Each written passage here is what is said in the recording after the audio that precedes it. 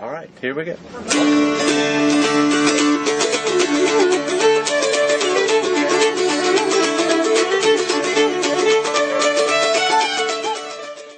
Hello, and welcome to the JuntoCast, a podcast on early American history. I'm Ken Owen, Associate Professor of History at the University of Illinois Springfield and Distinguished Visiting Fellow at the Kinder Institute on Constitutional Democracy at the University of Missouri. This month on the podcast, we're going to be discussing the topic of political violence in early America, looking at numerous different examples of violence from the 17th, 18th, and 19th century, and discussing how violence as a form of political action changed from Britain's colonial period through to the first years of the new republic.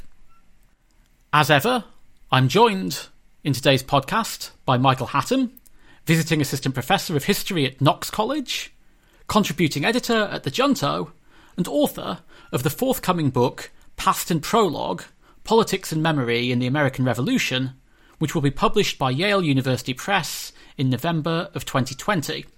Thanks for being here, Michael. Thank you, Ken. I'm also joined by Roy Rogers, who is social studies teacher and blended learning coordinator at Yes Philly Accelerated High School. Thanks for joining me, Roy. Howdy, Ken. So, before we get into our discussion of the myriad examples of violence that stud the history of early America, I figured that we should have some discussion of what we actually mean by the term political violence. Before I tell you more about my approach to the topic, I will remind listeners that we have recorded a previous episode on popular protest in early America. And we suggest that if you're interested in some of the topics that we talk about today, and you're interested in the definitions that we get into, that you look for that episode in our back catalogue. For my part, I've written about political violence in my book, Political Community on Revolutionary Pennsylvania, and I take quite a specific definition when I'm talking about political violence, which is to say, I'm talking about violence that is specifically carried out with the aim of achieving some sort of governmental policy and affecting change from governmental institutions. So therefore, when I talk about political violence in my research and in my academic work, I am using it in quite a specific and bounded sense. I know there are differing opinions on this. Roy, how would you define the term political violence? I think your definition of sort of policy-oriented violence is a good starting point, but I think that it is useful to sometimes think a little bit broader about that, because you can include certain forms of cultural violence, linguistic violence, and other actions that are meant to change how society and power structures work at a fundamental level, and to bring attention to inequalities and injustices in those structures, at least as people see them. So for myself, I think I'm closer to Roy than you can in this instance. I recently taught a course this past year on this very topic, political violence in early America. And my perspective on what political violence is, certainly in the context of early America, but I think just generally as well also, is when we think about the term political violence, the way that I think about the political in that term is more broad than your definition. I think, politics, thinking about the political very broadly means thinking about power. And so political violence, to my mind, is violence that occurs or that is brought to bear with the primary purpose of disrupting or changing power relationships. And that might be political, but it's also why, we can think in terms of forms of cultural violence being political, or perhaps even, some forms of economic violence or social violence. So for myself, at least, when I think about political violence generally, I'm thinking about these questions about power. Yeah, absolutely. And certainly the points that you make about power are well taken, as are Roy's points about different forms of violence, cultural, linguistic, and governmental violence. To me, it's important to distinguish between those different types of violence. I think that violence that's carried out by government agencies, for example, is a little bit different from political violence in some ways because of the power relations that you're talking about.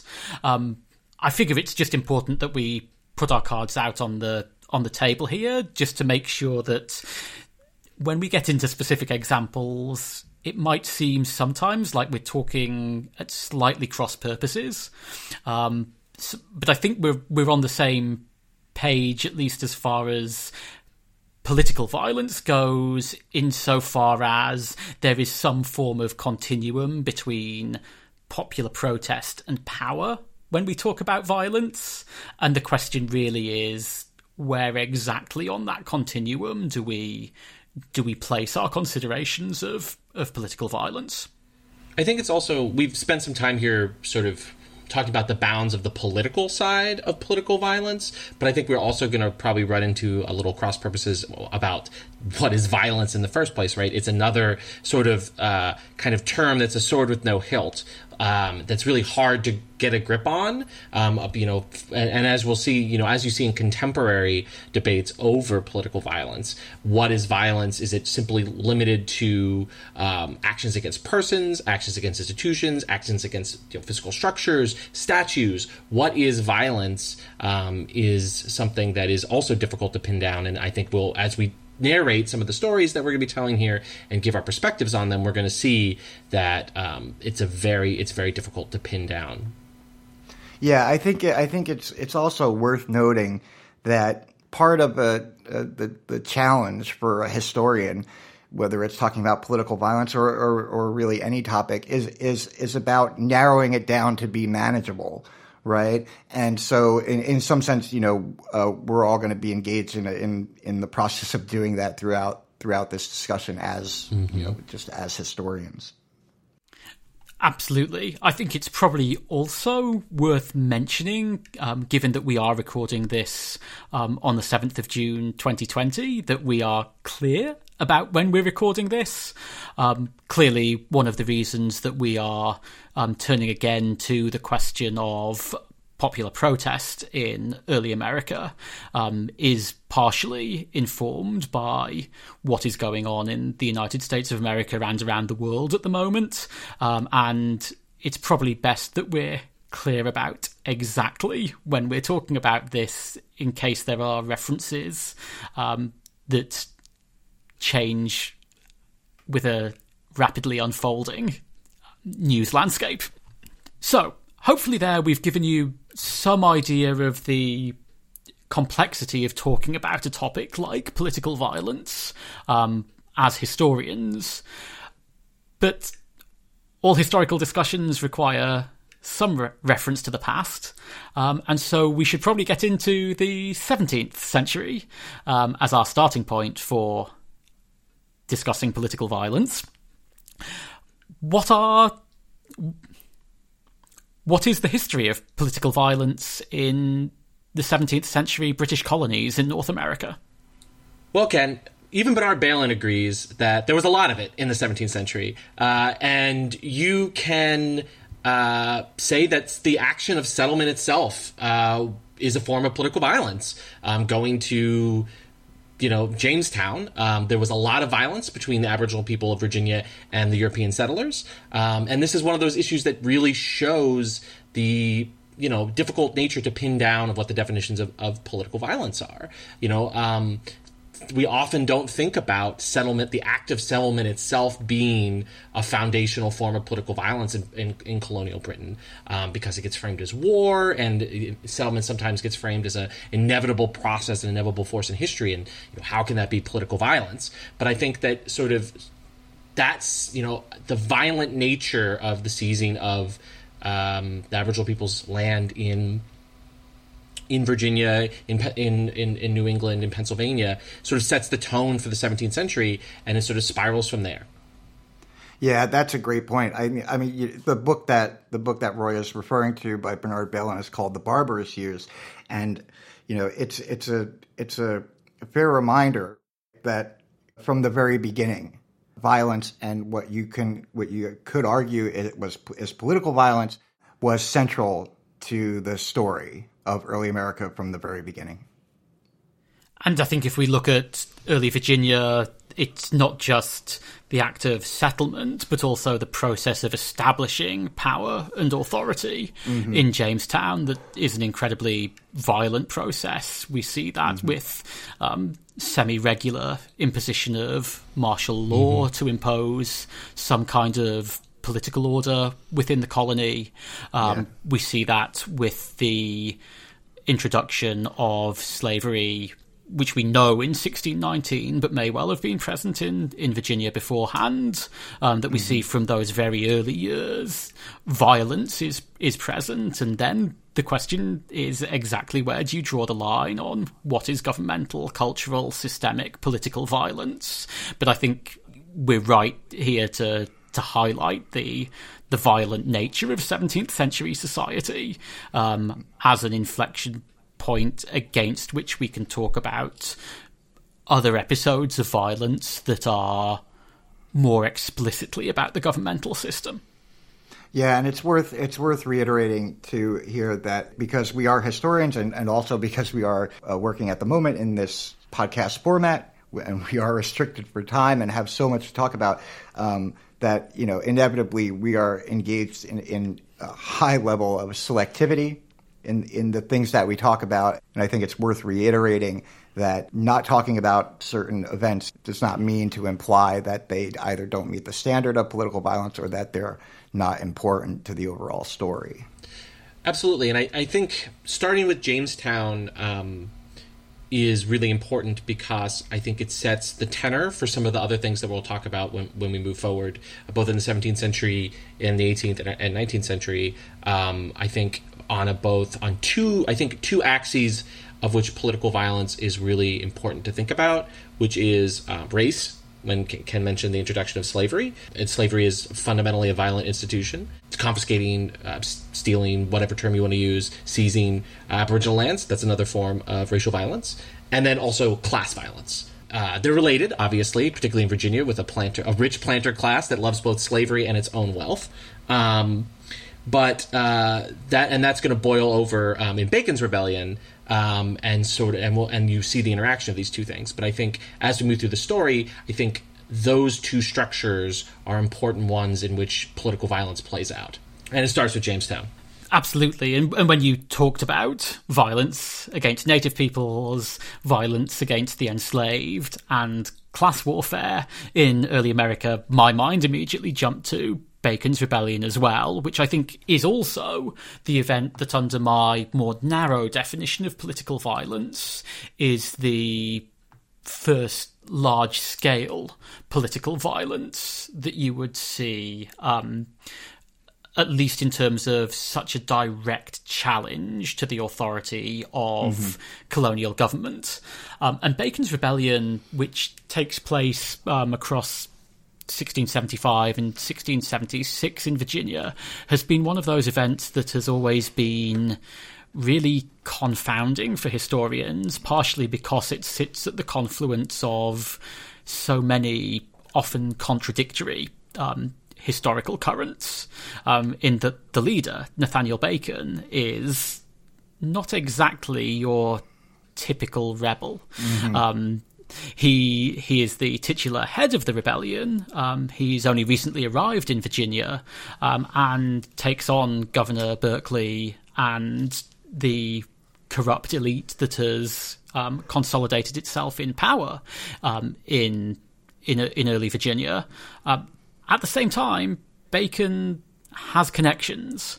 Yeah. Bacon has every opportunity to become part of Berkeley's Green Spring faction and to enjoy the fruits of the existing colonial government. And so even in the leadership itself, the question of why Bacon is quite so intent on destroying royal authority in Virginia is not always easily answered.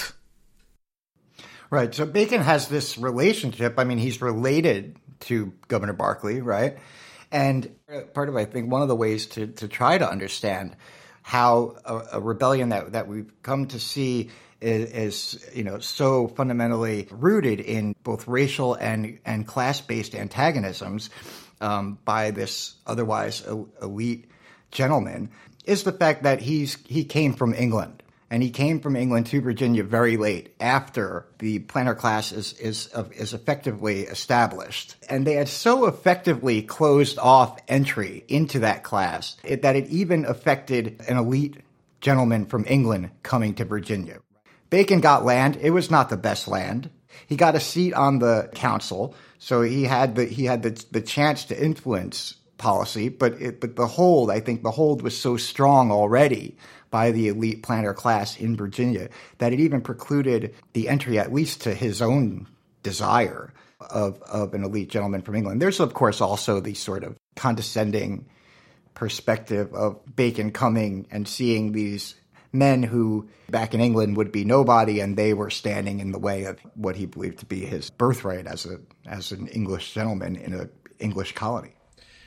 I think it's also important to think about the forces that Bacon's rebellion marshaled to enact the fact that there is this, ragtag alliance that really does threaten the political power structure, right? There's appeals to poor white people, appeals to former servants, enslaved people, formerly enslaved people, the small number that are in Virginia at that point, and it's the idea that it could create this kind of, that there's a form of political violence that is cross-class and cross-race is a huge, huge threat to the Virginia power structure.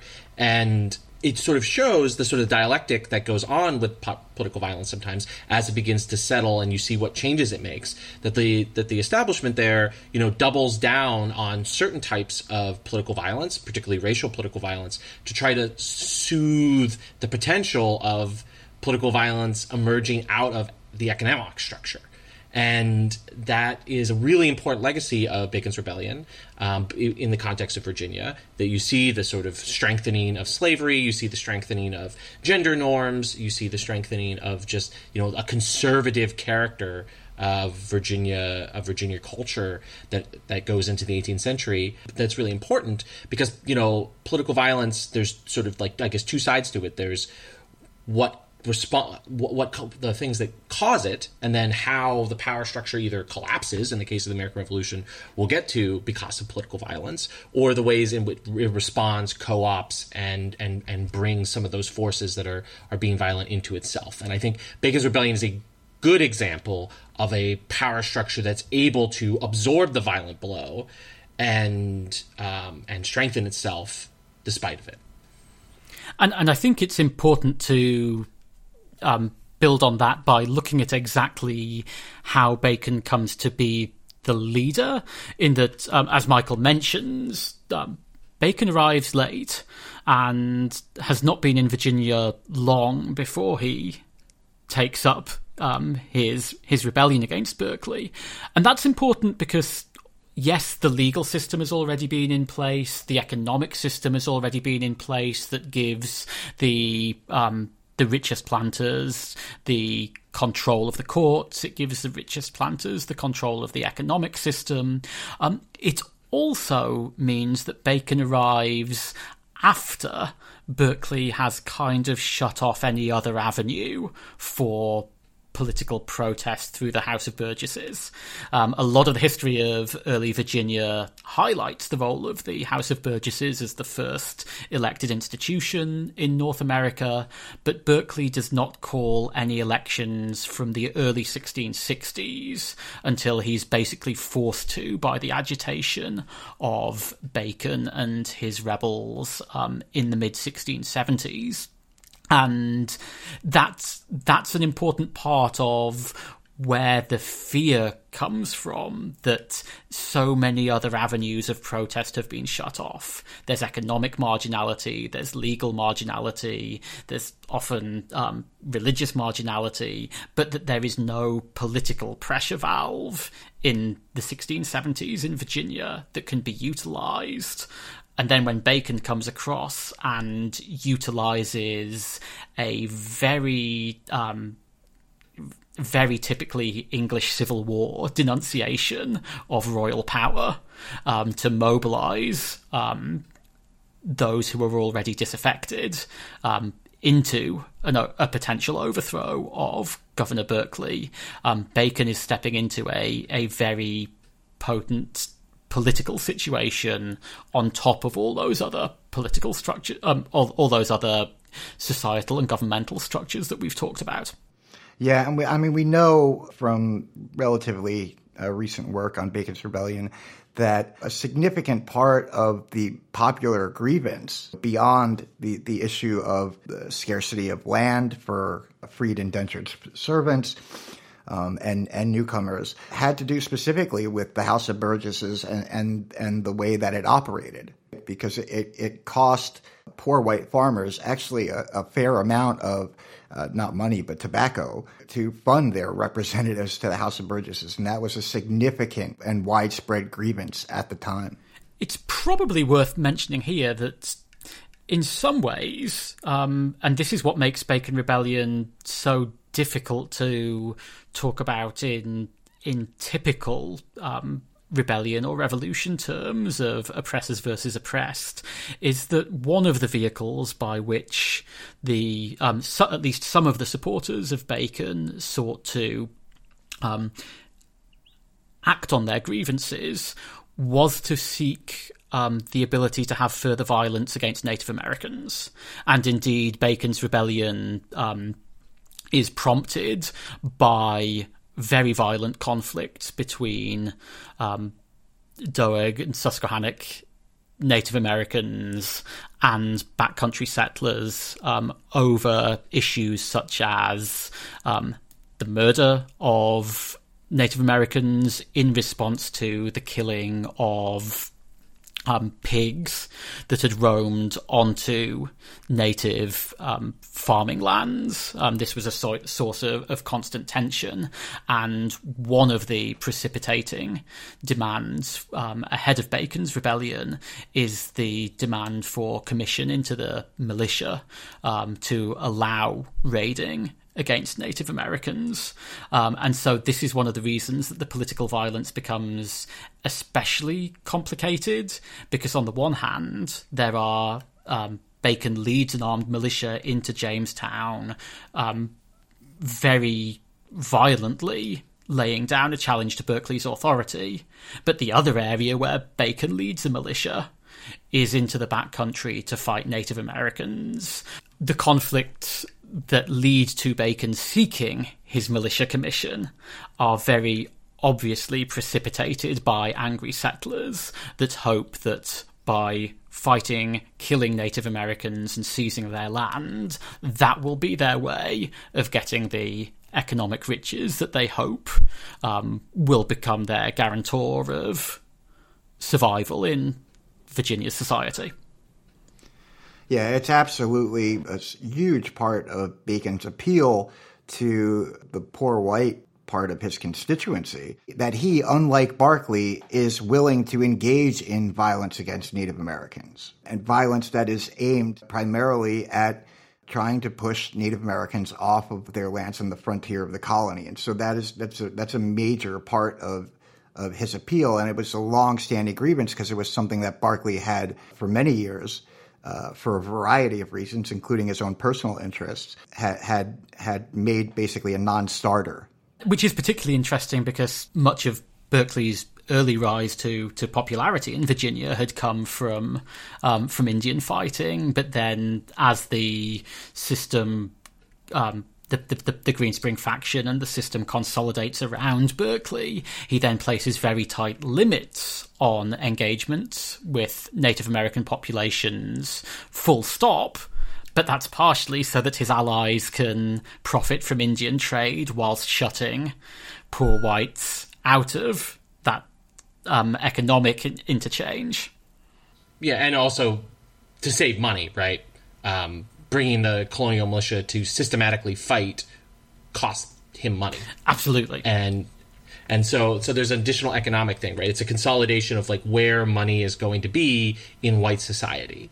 And Berkeley and his faction would much rather keep it concentrated in the Tidewater, expanding slavery, dealing only with Indians on an economic footing that benefits them, where you have these more backcountry, poorer white folk who, view violence against Native Americans as their entryway into the upper echelons of Virginia society. And that, again, I think it's just showing. I think this is where there's the tension between Ken's definition and the more wider one that Michael and I are viewing, because I would view most of these actions across the board as forms of political violence, whether or not they are specifically targeted towards policy ends.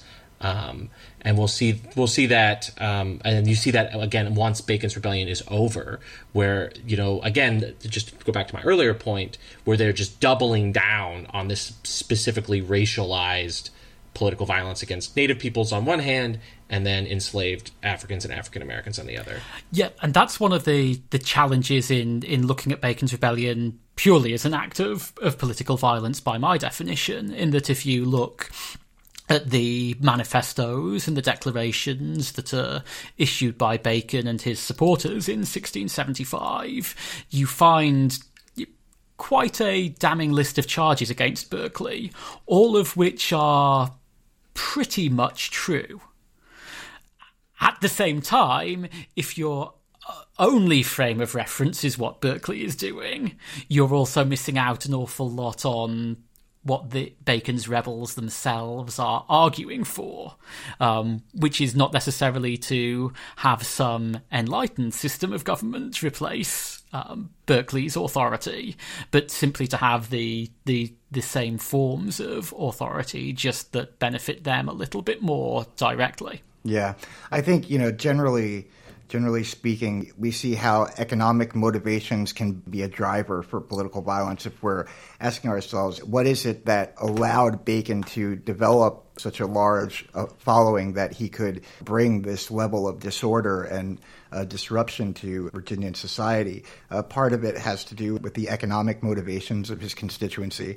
But I think one of the other things that we see, too, is the political value of either the promise or even just potential of violence, because it is very much Bacon's willingness to engage in violence against Native Americans for what are effectively political purposes, because it's trying to change the power relationships both within the colony and between the colonists and the indigenous population.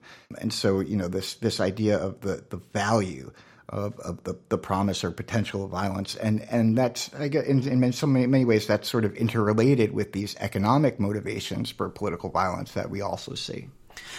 And that's one of the problems that we have in analysing Bacon's Rebellion, is that Bacon disappears almost as soon as he arrives as a leader of this uprising. That is, of course, because he dies while out on one of his Native American commissions from dysentery.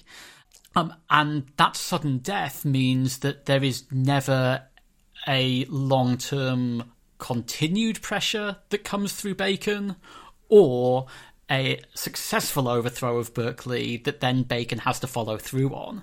And so it's one of these things that you're also able to write an awful lot into when you look back on the past, because there's an awful lot of Bacon's Rebellion that is frustrated hopes and frustrated dreams, and we don't know the way in which that would have played out had it ever reached any particular type of success.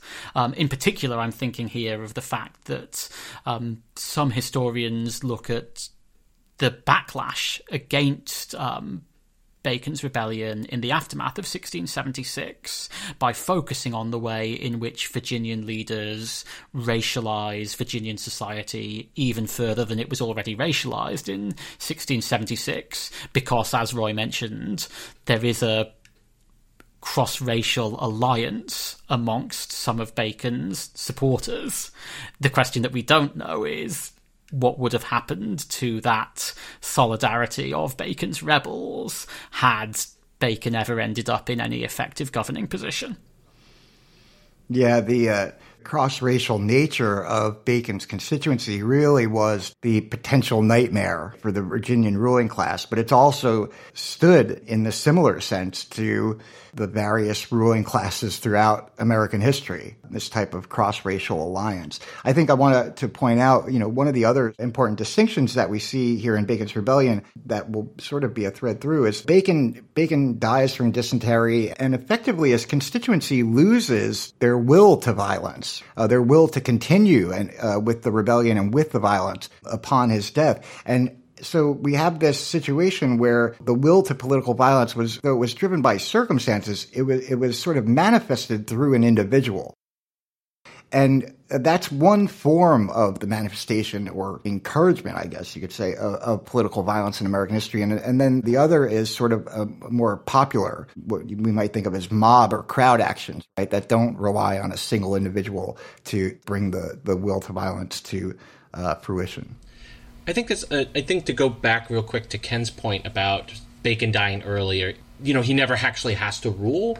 I think that also cuts for the ruling class itself, right? Since Bacon never actually ruled, it allows them to imagine the worst horrors to themselves that Bacon would have done. And that is also partially explains the backlash, right? Because we don't actually see what Bacon was like in government with his faction in charge. The Berkeley faction, once Bacon's died and things have died down a little bit and they begin reconsolidating their power, they imagine the outcome of Bacon's rebellion as, possibly much worse than it may have been if they had been in power. And that leads to that extreme racialization of their society, masculinization of the society, just making boundaries in Virginia very clear so that violators of them are clearly marked and become targets for political violence. Because, you see, moving into the 18th century, increased political violence against minorities in Virginia. These could be religious minorities. They're certainly racial minorities in the forms of enslaved Africans, African Americans, and Aboriginal Americans. And then, Virginia becomes a society, and of course, women and men that don't conform to Virginia gender norms as well. This consolidation that happens opens up new forms, or not new forms maybe, but expanded forms of political violence afterwards as well, partially because leaders can imagine all kinds of horrors from their point of view that they may not have had to if Bacon actually had to govern. Yeah, that's an interesting point and sort of a good segue into thinking about Leisler's rebellion in New York in the wake of the Glorious Revolution, because Leisler, unlike Bacon, did rule for a brief period. And it's arguable, but I don't think we see the same sort of reaction by the ruling class in colonial New York after the rebellion is put down that we saw in Virginia. I think part of that is down basically to the ineffectiveness of Leisler's short period of rule.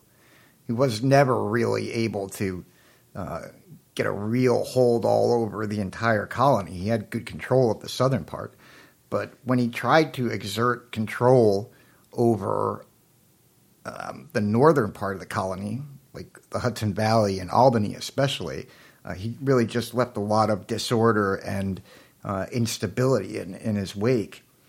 So this is another situation, I think, where we have an individual driving this will to violence. But of course, Leisler's rebellion, like the uprisings in New England at the same time, were largely in response to the greatly unpopular Dominion of New England, which James II had established to basically combine all of the New England and Middle colonies into one colony.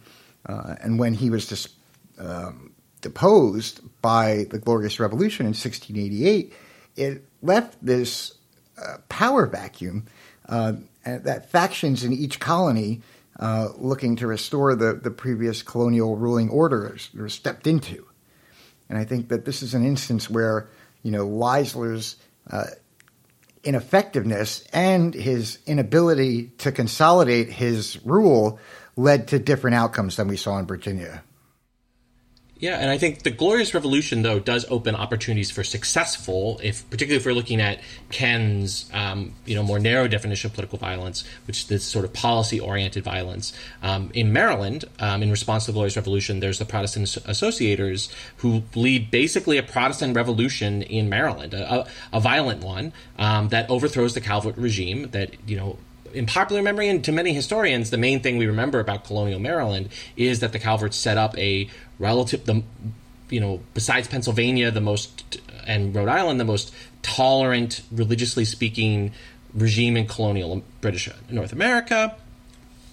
But the problem that regime faced, it was a Catholic minority ruling over a Protestant majority, and using the Glorious Revolution as a pretext, that Protestant majority violently overthrew the Calverts and fundamentally changed Maryland's political society and religious society, put Protestants in power, put Anglicans in power, built up an Anglican religious establishment. All these things, this is a successful form of political violence if we view it as from a policy-oriented lens. And I think it also highlights some of the contradictions for us sitting here in the 21st century, because, we tend to, again, celebrate. I mean, if you learn anything about Maryland history as offered by the Free State, people want to remember the Calverts, and they want to remember Maryland as a tolerant place.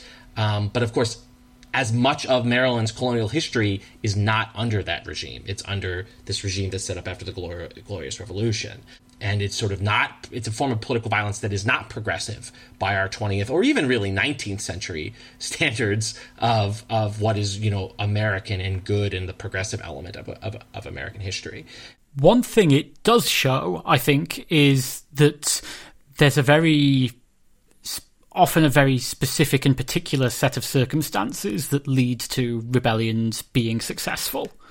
In that, clearly, what happens in 1688 in England provides an opportunity for at least, not at least. It provides an opportunity for widespread protest and dissatisfaction in Britain's North American colonies to spread. And Michael's already talked about New York. New York, as he said, was following the example of Massachusetts. Again, Massachusetts, where colonial government was effectively overthrown for a period of time until the British were able to re-establish some measure of control, but only at the cost of accommodating some of the demands of the old colonial order. That because of there's that relationship to instability, and in Maryland it's particularly potent because of what we've just been talking about in Bacon's Rebellion as well. We talked about Virginian leaders imagining what might have happened if Bacon had taken over.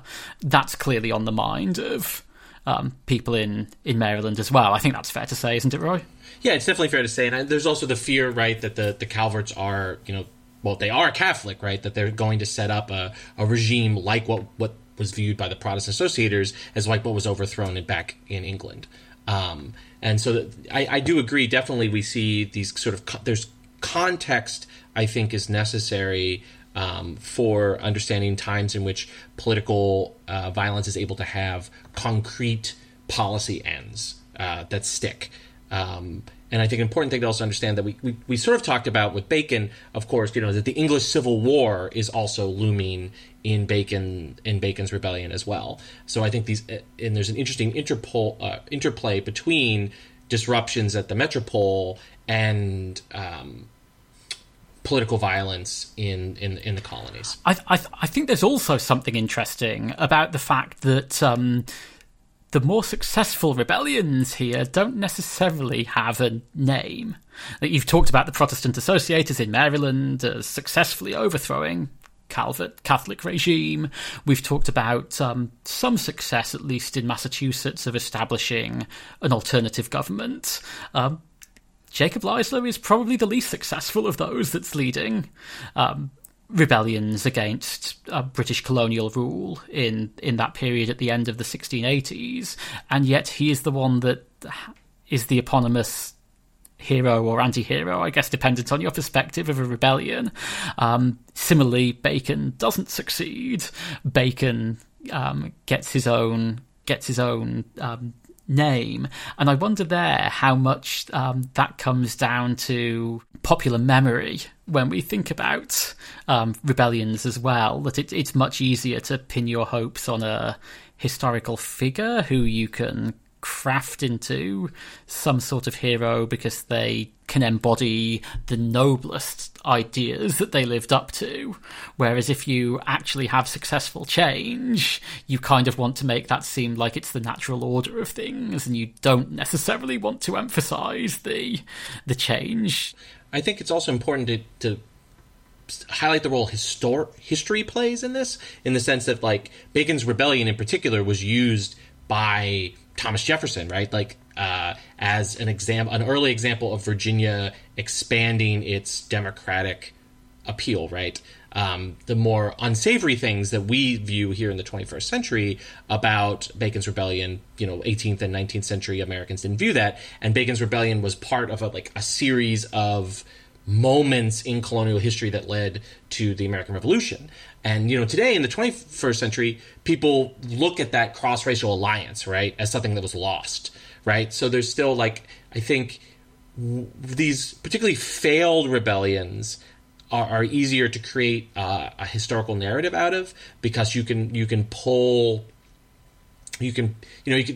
we talked about the ways of Berkeley's regime, the nightmares of what Bacon may have done if he's in charge. For other people, that could be Jefferson celebrating the more democratic elements of Bacon's rebellion, or us in the 21st century celebrating the cross-racial elements of Bacon's rebellion. Look at the dreams of Bacon, right? And I think that unplayed out, those failed rebellions are always going to stand out more than a successful rebellion, unless it fundamentally changes the political regime, the way in which, of course, probably the next topic we should move on to, the American Revolution, does. Yeah, I think these are important points about the role that history and memory play in how we're perceiving these events. Just like Bacon never had to rule, influence the response by the ruling class, it's also influenced how that event has been perceived throughout history. Roy mentions Thomas Jefferson. All the early national historians of Virginia saw Bacon's rebellion in this way, as a prelude or a precursor or even a premonition of the American Revolution. It was a popular uprising against a tyrannical ruler in the form of Berkeley.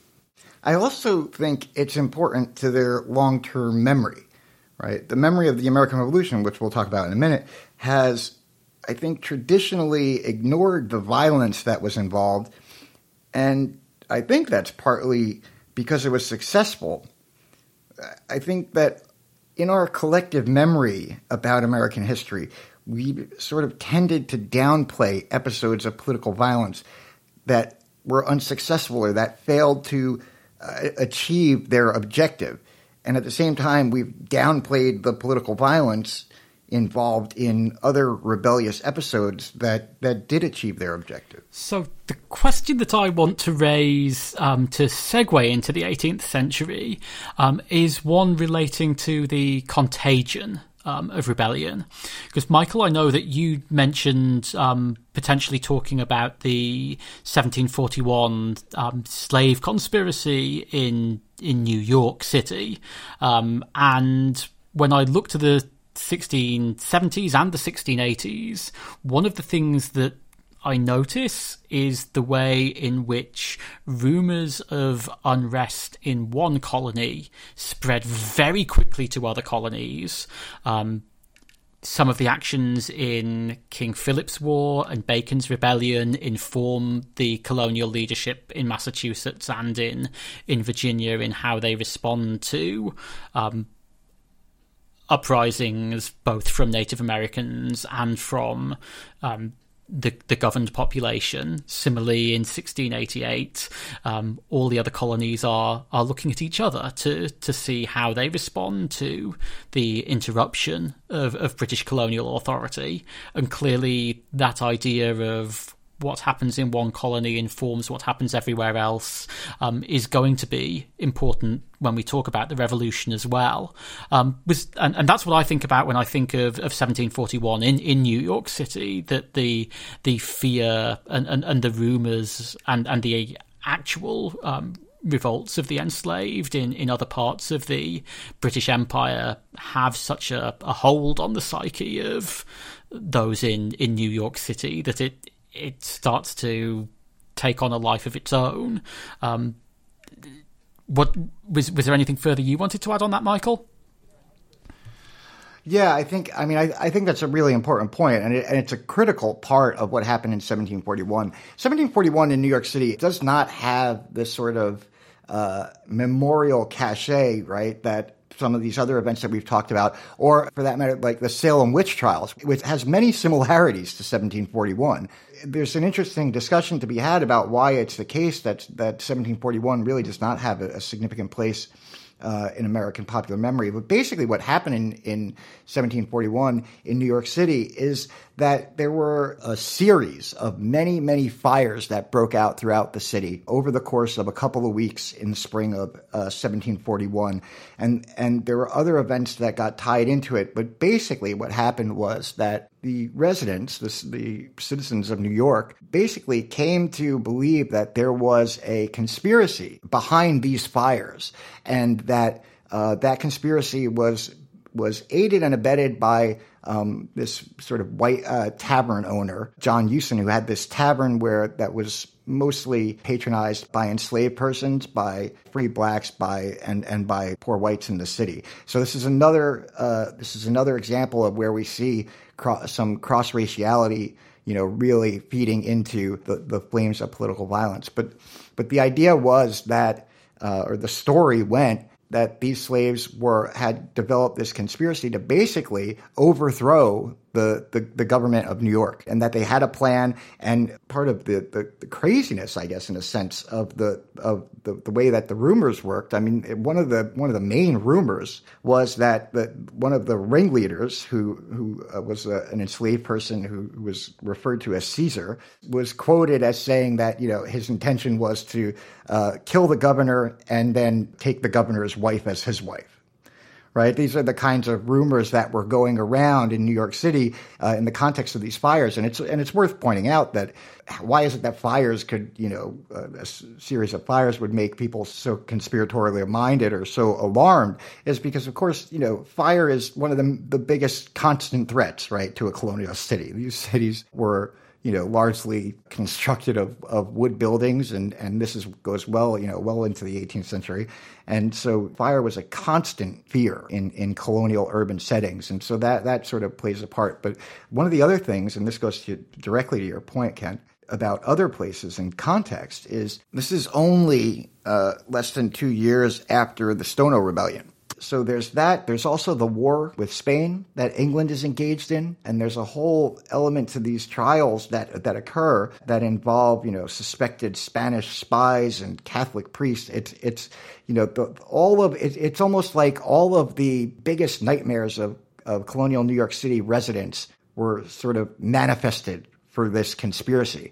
And it's really interesting from a historical perspective, because we really don't know what happened in New York City in 1741. The only historical records that we really have of what happened is the account of the trial, which was written by the presiding judge, Daniel Horseman, who was this Supreme Court justice and a member of the city's ruling elite. So, of course, he had his own specific interest in crafting a narrative that would be able to reestablish the ruling class's authority in the wake of this. And in terms of violence, we talk about the fires, But ultimately, the city's response was through these trials, and the results were effectively that 13 slaves were burned at the stake.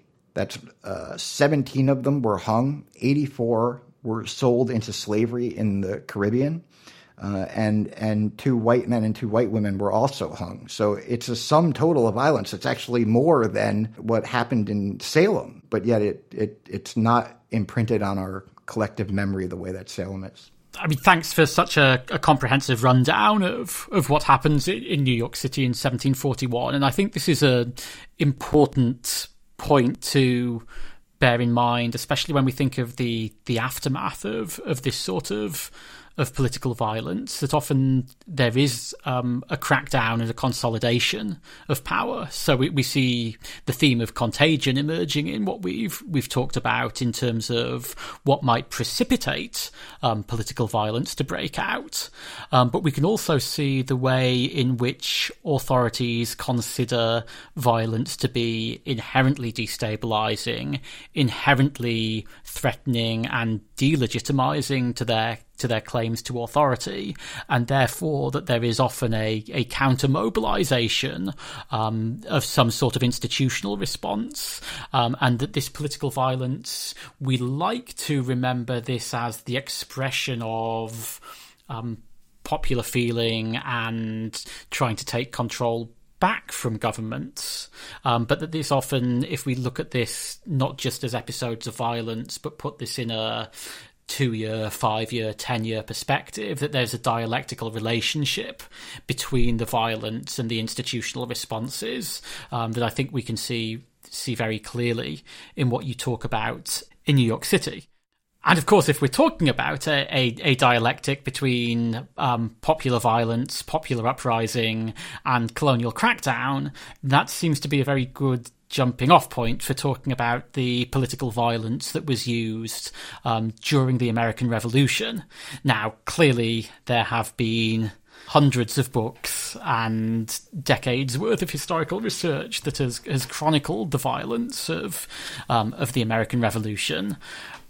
Where do we want to start our discussion of American revolutionary violence? I mean, I think we can begin our discussion with 2 kinds of violence in the American Revolution. There are many more than that, but for our purposes, I think we might focus on 2. First, if we think about, say, the Stamp Act riots in the fall of '65, there's a lot of destruction of property by popular crowds, but there's not a lot of violence against someone's person. What's important about that, I think, is that the nature of that popular resistance was both controlled in terms of the crowd violence, but also the ways in which it spread from colony to colony, starting in Massachusetts. The other example of violence against persons that we might think about beyond wartime violence, I think, is tarring and feathering. I think the best place to start was probably that idea of contagion. I think an important key to understanding violence in the revolution is that rumors, violence in one place leads to subsequent violence in other places, which can sometimes rebound either to a new third location or go back to the original location. That there is this sort of the networks of communication that are built in the 18th century help spread this contagion much faster and much thoroughgoing, allowing, if we want to continue with this natural metaphor of disease or fire, to just these wildfires of rebellion and popular violence to sort of spread and sustain. I think that's the other thing that separates the 18th century from the 17th century, is that these forms of violence are more sustained. And the imperial crisis, when we teach it sometimes, particularly in a survey course or in high school, it sometimes feels a little bit more shrunk because there's just so much that you need to talk about. It can feel like very quick because you go Stamp Act, Tea Party, Massacre, Lexington, Concord, Paul Revere, all these famous things. It can feel very boom, boom, boom, boom, one thing after the other, but it's, spread and sustained over a solid amount of time, particularly, again, compared to the 17th century incidents that we've talked about earlier. So I think that might be a good place to start with the political violence in the 18th century and the American Revolution. Yeah, absolutely. And I think it's also worth noting the developing relationship between more organised forms of political resistance and more violent forms of political resistance as well. I mean, you mentioned destruction of property. The destruction of property was clearly the main target of the mob, but it was also meant to scare. And we see the way in which Thomas Hutchinson sends his family out of town whilst making sure that he himself is present so that he can portray a manly image of someone that wasn't going to shy away in the face of illegitimate challenges to his authority, but nevertheless that intimidatory aspect, that threat of potential violence against the person, is very effective even in areas where there isn't violence, because the protesters are able to say, well, you really wouldn't want this to happen to you, would you? You like your house, you like your curtains, you like your property. It would be a shame to see that destroyed in the street, wouldn't it? And so it can help give a hard edge to political negotiations. And then if we jump off on that to then look at what happens when that violence does cross over into being targeted at persons, we see that becomes particularly prevalent by the time you're getting to 1773, 1774, where there is this popular memory of protest maybe need to get escalated to be able to have more results. Also, protest and violence defining the limits of what is and isn't acceptable within the community, particularly sort of being made to ride the rail. There's sort of the exemplary punishment that is meted out to those that evade the standards of the community. And that becomes very important as well. That again, it becomes a way of regulating behaviour, as well as pushing for particular governmental ends. Yeah, I think that's a really important point, because we do see the nature of the popular resistance change over the course of the decade that leads up to independence, right? We see these popular mob actions, destruction of property during the protests against the Stamp Act in 1765. But if we look at the resistance to, say, the Townshend Acts later in the 1760s, it's much more organized. There's less destruction of property by crowd action, and a big part of that had to do with the consolidation of leadership of the resistance movement by colonial Whig elites, right? But by the time that we get to 1773 and 74, that changes again. As the crisis continues and new developments occur, and they seem to be increasingly drastic and unprecedented actions by Parliament and the British ministry. And this is really when we start to see not just tarring and feathering, but we see tarring and feathering actually change too, right? Because we see it when we first see tarring and feathering, it's mostly aimed at customs officials, and it's mostly for specific actions. But by 75 and 76, we start to see fellow colonists being targeted for tarring and feathering, right? And not for specific actions, but for, statements or for beliefs. And that's an important change, not least because it changes the focus of tarring and feathering from punishment for actions to primarily be about instilling fear in their fellow colonial population. Yeah, and I think it's also notable, again, you talk about this 75, 76. We can also see the way that this plays out by comparing what goes on in different localities. And one of the things that I talk about when teaching the Tea Act is that if you go to Boston and we think of the Tea Party, and that's become the defining image of protest because of both the violence of the protest and the violence of the British response. it's very different from the way that the Tea Act is effectively protested elsewhere. That in Charleston, they take the tea off the ship, but they put it under guard so that it can't be sold, thus avoiding violence. But there's a knowledge that if there is ever an attempt to be sold, there is an armed guard waiting there to take up the fight. In Philadelphia, they just send letters to the captains threatening, politely imagining the captain to think of the image of how they would have their appearance enlivened by a barrel of tar and some turkey feathers too, and a coat of turkey feathers. And surprisingly, the captain decides to turn around.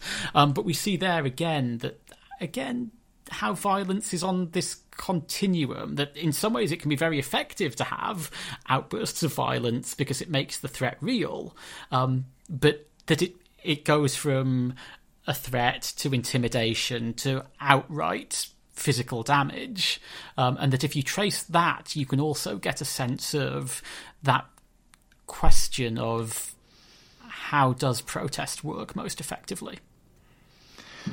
Yeah, I mean this idea about the threat of violence, the power of the threat of violence, and the power of the fear that's instilled by that. I mean, that's a central part of patriot politics, right? In the resistance to parliamentary reform and leading up to independence. It's a sort of similar situation in 1741, if you think about it, because the only political violence that we know about that occurred in 1741 was committed by the state. And they committed that because of the perceived threat of potential political violence, the sort of overthrow of the city and colonial government. And we see that same thing sort of at work in the 1760s and 1770s. And you have to, I think it sort of raises the question about whether something has to be physical for it to be political violence, right? Is the threat of violence itself a form of political violence? And if so, how does that work, and why does it work? Yeah, I mean, my answer to that is that it's part of a toolkit of popular protest, and that there's I mean, I expound on this in my book at greater length, but that you can go from quite obvious forms of protest, from writing to your local newspaper, to something that's more organised, like holding a town meeting or running an election campaign, through to actions like civil disobedience, refusing to attend court, trying to shut down county courthouses, to outright acts of violence where property is destroyed or physical harm is inflicted on other persons. And that to try and effect any sort of political change, you kind of want to use the tool that is the bluntest that you need to get the maybe using sharp and blunt is the wrong terminology here, but you want to use the tool that will cause the least amount of damage to effect the change that you want to see, and that what we find in the American Revolution is that might be tearing down a house in 1765, and that has a short-term impact, and that in 67, 69, you don't need to do much more than go round and remind the merchants of their obligations to the community. But by 1773, when maybe institutional memory has subsided a bit, or tensions seem to have subsided a bit, you need to go back to something that is more violent. And then when that doesn't work, or even engenders more violence in response, that the only way that you can begin to escalate your protest is by making your protest ever more destructive and ever more violent. I think that's a relationship that we do see developing. I mean, there is one thing that I'm missing out here, which is the way in which that is backed up by sophisticated, popular, governmental and quasi-governmental institutions that are able to mobilise other forms of power as well. And that's but I think that's a separate question from what we're talking about here in how does violence develop as a political tactic, and what should we consider violent or non-violent? Yeah, I think I mean, an example of both the contagion and fear aspects of what we've been talking about is if we take the Boston Massacre as an example of political violence, or at least as an event that was treated as an example of political violence. If we think about the way the news and the imagery of the famous woodcuts spread throughout the colonies and the sort of sense of fear that it stoked of potential impending violence in people of other colonies. I think another example of that, and this is a wartime example, would be the way that the murder of Jane McCrae was propagandized. She was a young woman who was murdered by Mohawk Indians at a time when the British Army was making its way through upstate New York.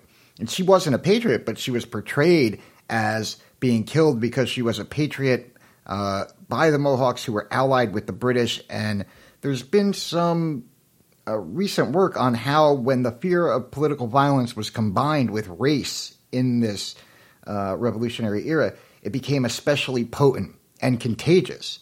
And whether that's the fear of indigenous peoples or of potential uprisings of enslaved persons.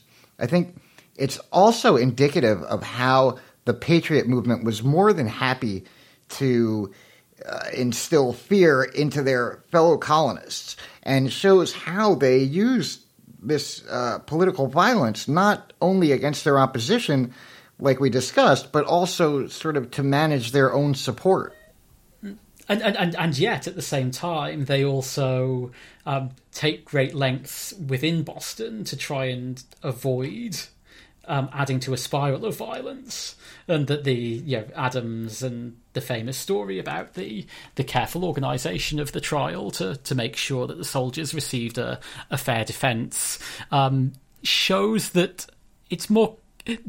It is very complicated when we bring up the question of violence. That what exactly is the violence of the protest? What is the violence that exists on a governmental or systemic level? And it requires quite a careful reading, I think, of crowd action to be able to make definitive statements about the efficacy or otherwise of violent protest.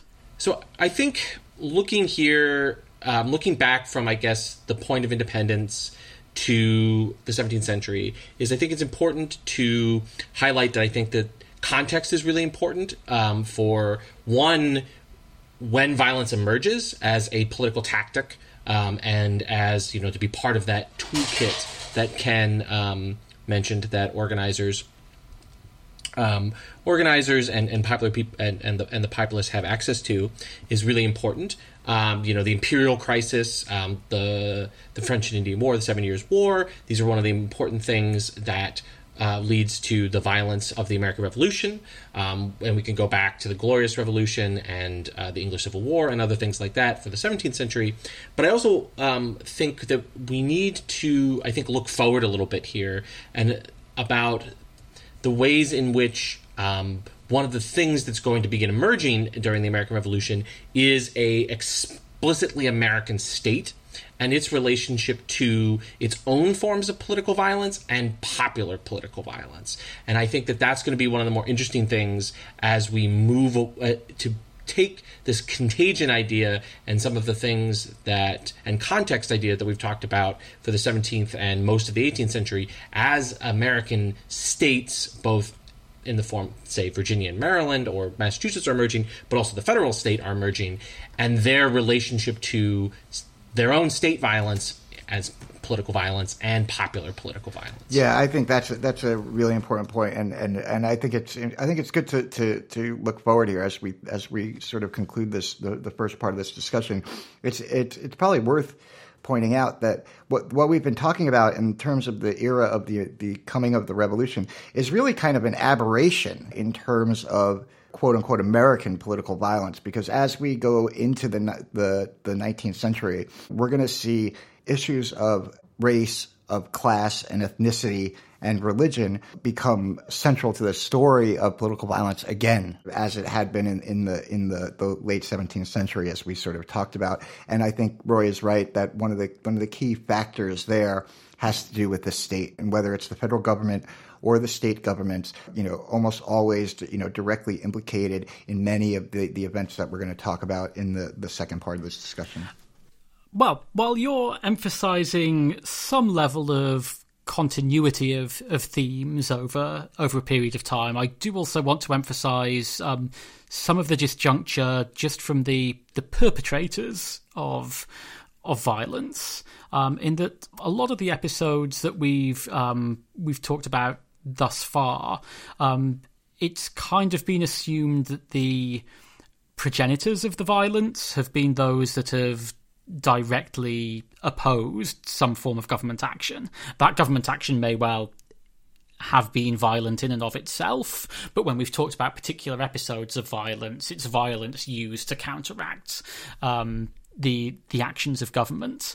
And that becomes a very different question, not just with the rise of the American state, but also with the rise of a government that's predicated on the notion, at least the theory, that the people control the government, and how far can the people oppress themselves, and what role does that leave for violence within a democratic republic.